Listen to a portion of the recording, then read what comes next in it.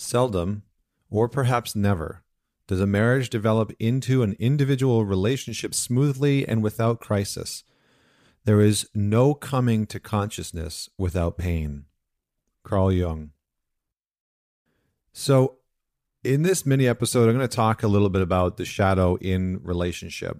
And for those of you that are a part of the shadow work course, part of the shadow work program, you're digging into this now. But one of the really cool things is that there's been a lot of questions about how the shadow shows up in relationships during this course. And so I wanted to pick one of these questions and dive into it briefly and kind of talk about how the shadow shows up in relationships, how our shadow actually helps us choose relationships, and how some of our relationships are actually just the shadow manifest as relationships. So we're going to talk about all three of those things. But for those of you that are diving into the course, it's so wild and awesome to see all the amazing comments and questions. And it sounds like it's really supporting a lot of you that are digging into it. So thank you so much for everyone that joined in this first round. For everyone that has missed it and has been reaching out and asking when the course will be live, it will be live again soon. We are working on that. So just please know that once the first round is over, if you are on our newsletter or if you're following me on Instagram, probably the best way is on the newsletter. So you can go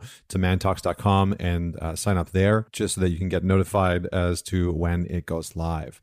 So let's talk about the shadow in relationship. I'm going to read you just a little statement and question from someone in the course who just brought up this great question that sort of summarizes exactly what we're talking about. So here we go. This really hit home, and the idea of enmeshment really hit home for me. I'm not sure it fully describes my mother, but I see this so much in my wife. She constantly sacrifices, doesn't want boundaries in the family, and wants access to absolutely everything. As an example, she has a problem grabbing whatever toothbrush is handy and is constantly using my toothbrush, even though I tell her not to do so all the time. She'll then get upset and blame me for being selfish and not sharing. We kiss and share germs, she says. What does it even matter? I feel like, these types of little conversations and disagreements are very common in relationships. But let's keep going.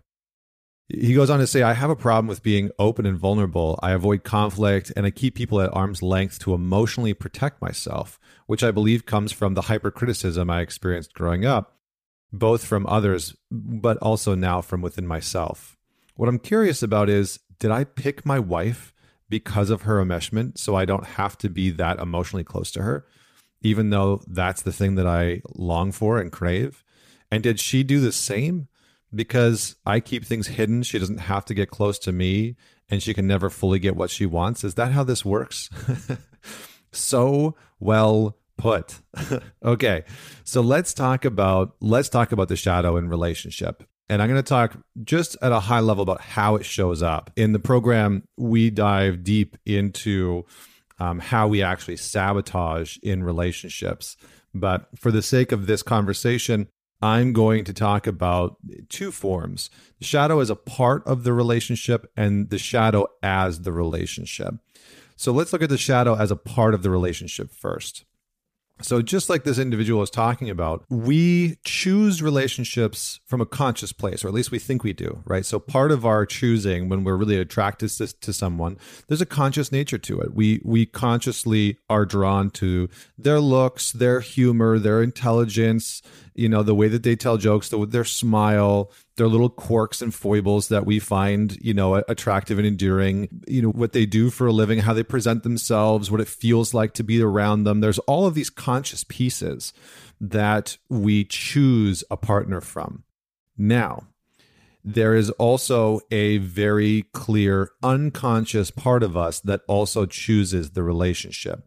I think I've said this before, but in the words of, I believe this is Francis Weller, maybe James Hillman, your pain has its own intelligence.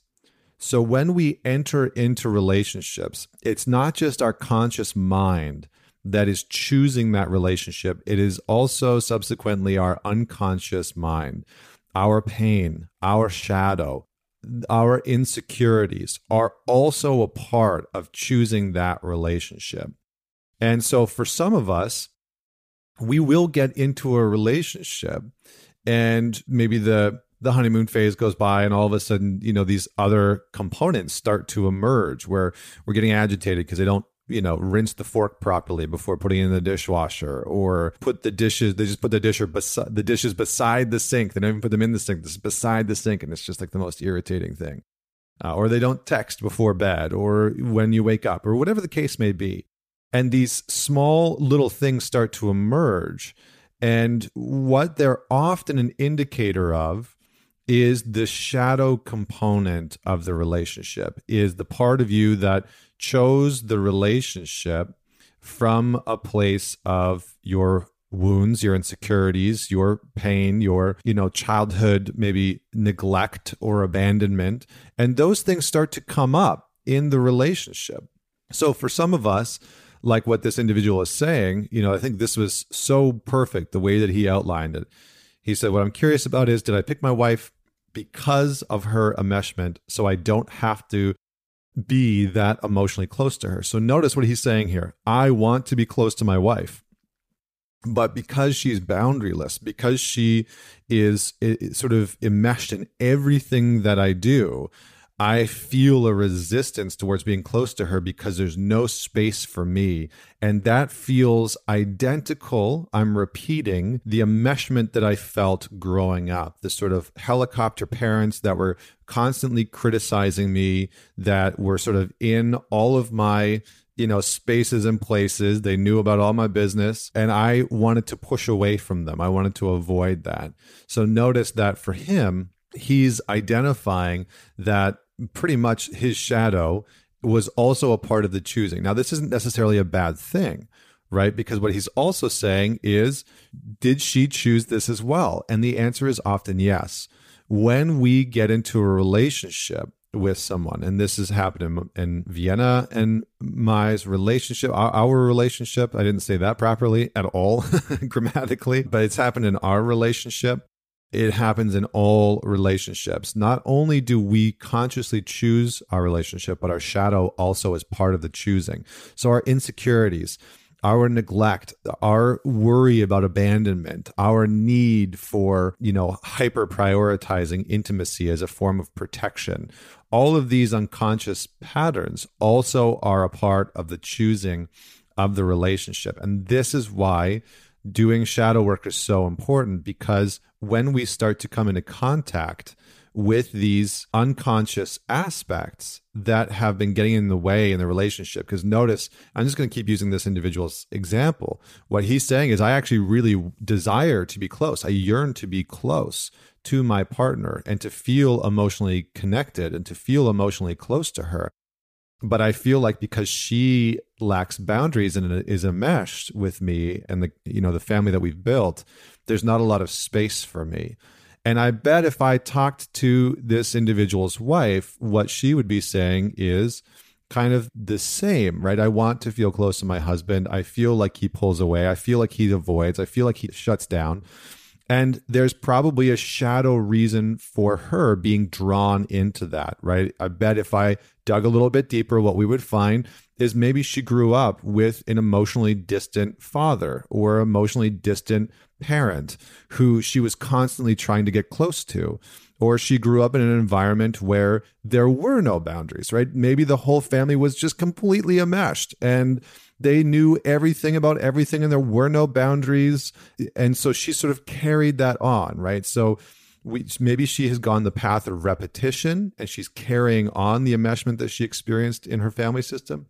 Or she's going the path of opposition. Maybe that enmeshment is a byproduct of being in a very similar dynamic growing up where she was constantly in pursuit of someone that she couldn't feel or seem to get close enough to. And so there was no boundaries.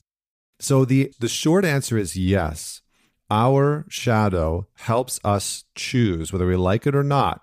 Every relationship, our shadow is a part of the choosing. Our pain, our wounds, our insecurities, our worries, our anxieties, our fears, they are a part of the choosing. Our unconscious content is a part of the choosing. And it's why it's so important to understand what has built these parts. The second thing that I'm going to talk about, what do we do with that?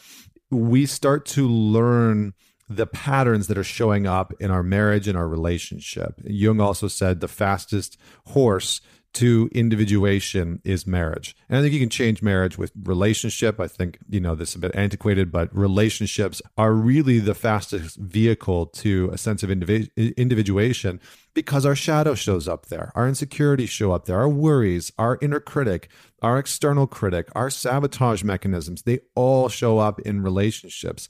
Our fear of intimacy and getting close. So, and often those patterns are a repetition.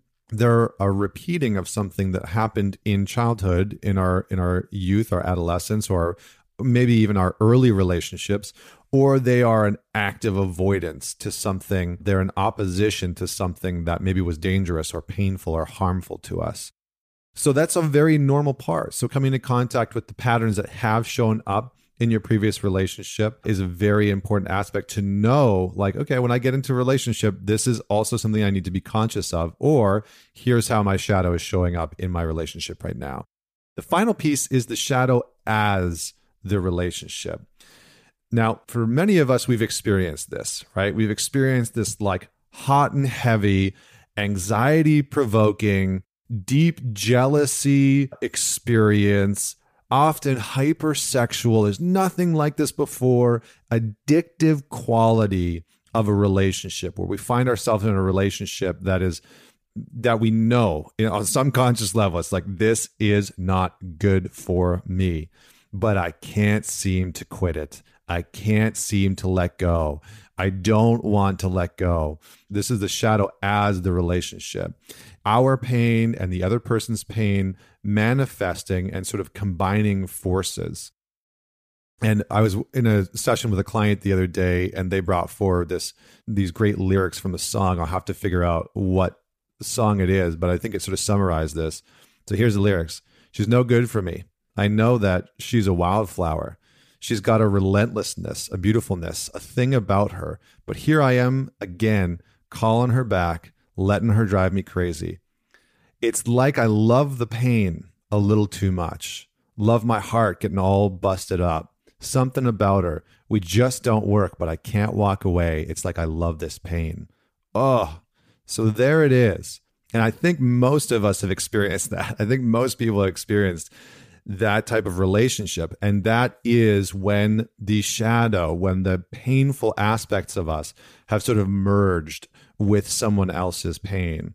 And so we it's not that we need to be wary of those types of relationships. It's that we need to understand how our pain is choosing in a relationship, is trying to get us to avoid in a relationship, is trying to get us to be addicted in a relationship. Is it repeating old patterns? Is it trying to avoid old patterns and spaces that we've experienced in the past?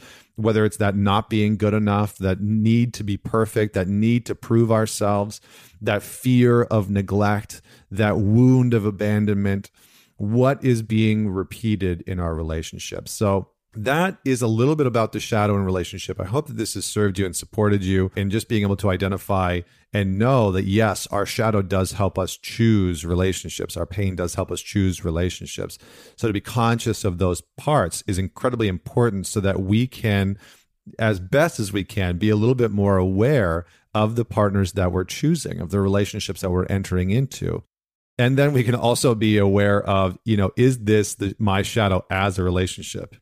Is my love addiction coming out? Am I just drawn into this dynamic that I know is not good for me, but I can't seem to quit it and walk away? It's those types of relationships that remind us that our pain, our wounding requires our attention, because if we don't give it our attention, we can find ourselves in dynamics where that pain gets wrapped up with someone else's and gets connected to someone else's, and we lose ourselves in a way. We lose our conscious capacity to choose, to respond, to engage, to be in intimacy, and everything just sort of flows out of this unconscious response mechanism, which can feel very exciting and exhilarating, but will often lead to catastrophe. So figure out and start to look at, how has my shadow, and maybe you can ask this question and do some journaling for yourself, how has my shadow, how has my pain showed up in my past relationships? What has it looked like? What patterns have I been repeating since childhood? What patterns have I been repeating since my early relationships? What patterns or pain have I been trying to actively avoid or not re-experience? That's another very common one. And then how does my pain fit together with my partner's? Because often we choose people not just because we consciously feel like we are, our strengths go together, but we choose people because our pain goes together, our shadow goes together, our wounds go together. So just notice if there's any patterns there and maybe do some writing on that. And it can be very illuminating to then see how we are repeating the past in some ways, and also how we are repeating the past to have something be healed, to have something within us be better understood, to have something within us be better held and worked with by us. So thanks for digging in with me in the shadow and relationship. And please share this episode with somebody that you know would enjoy it. Until next week, this is Connor Beaton signing off.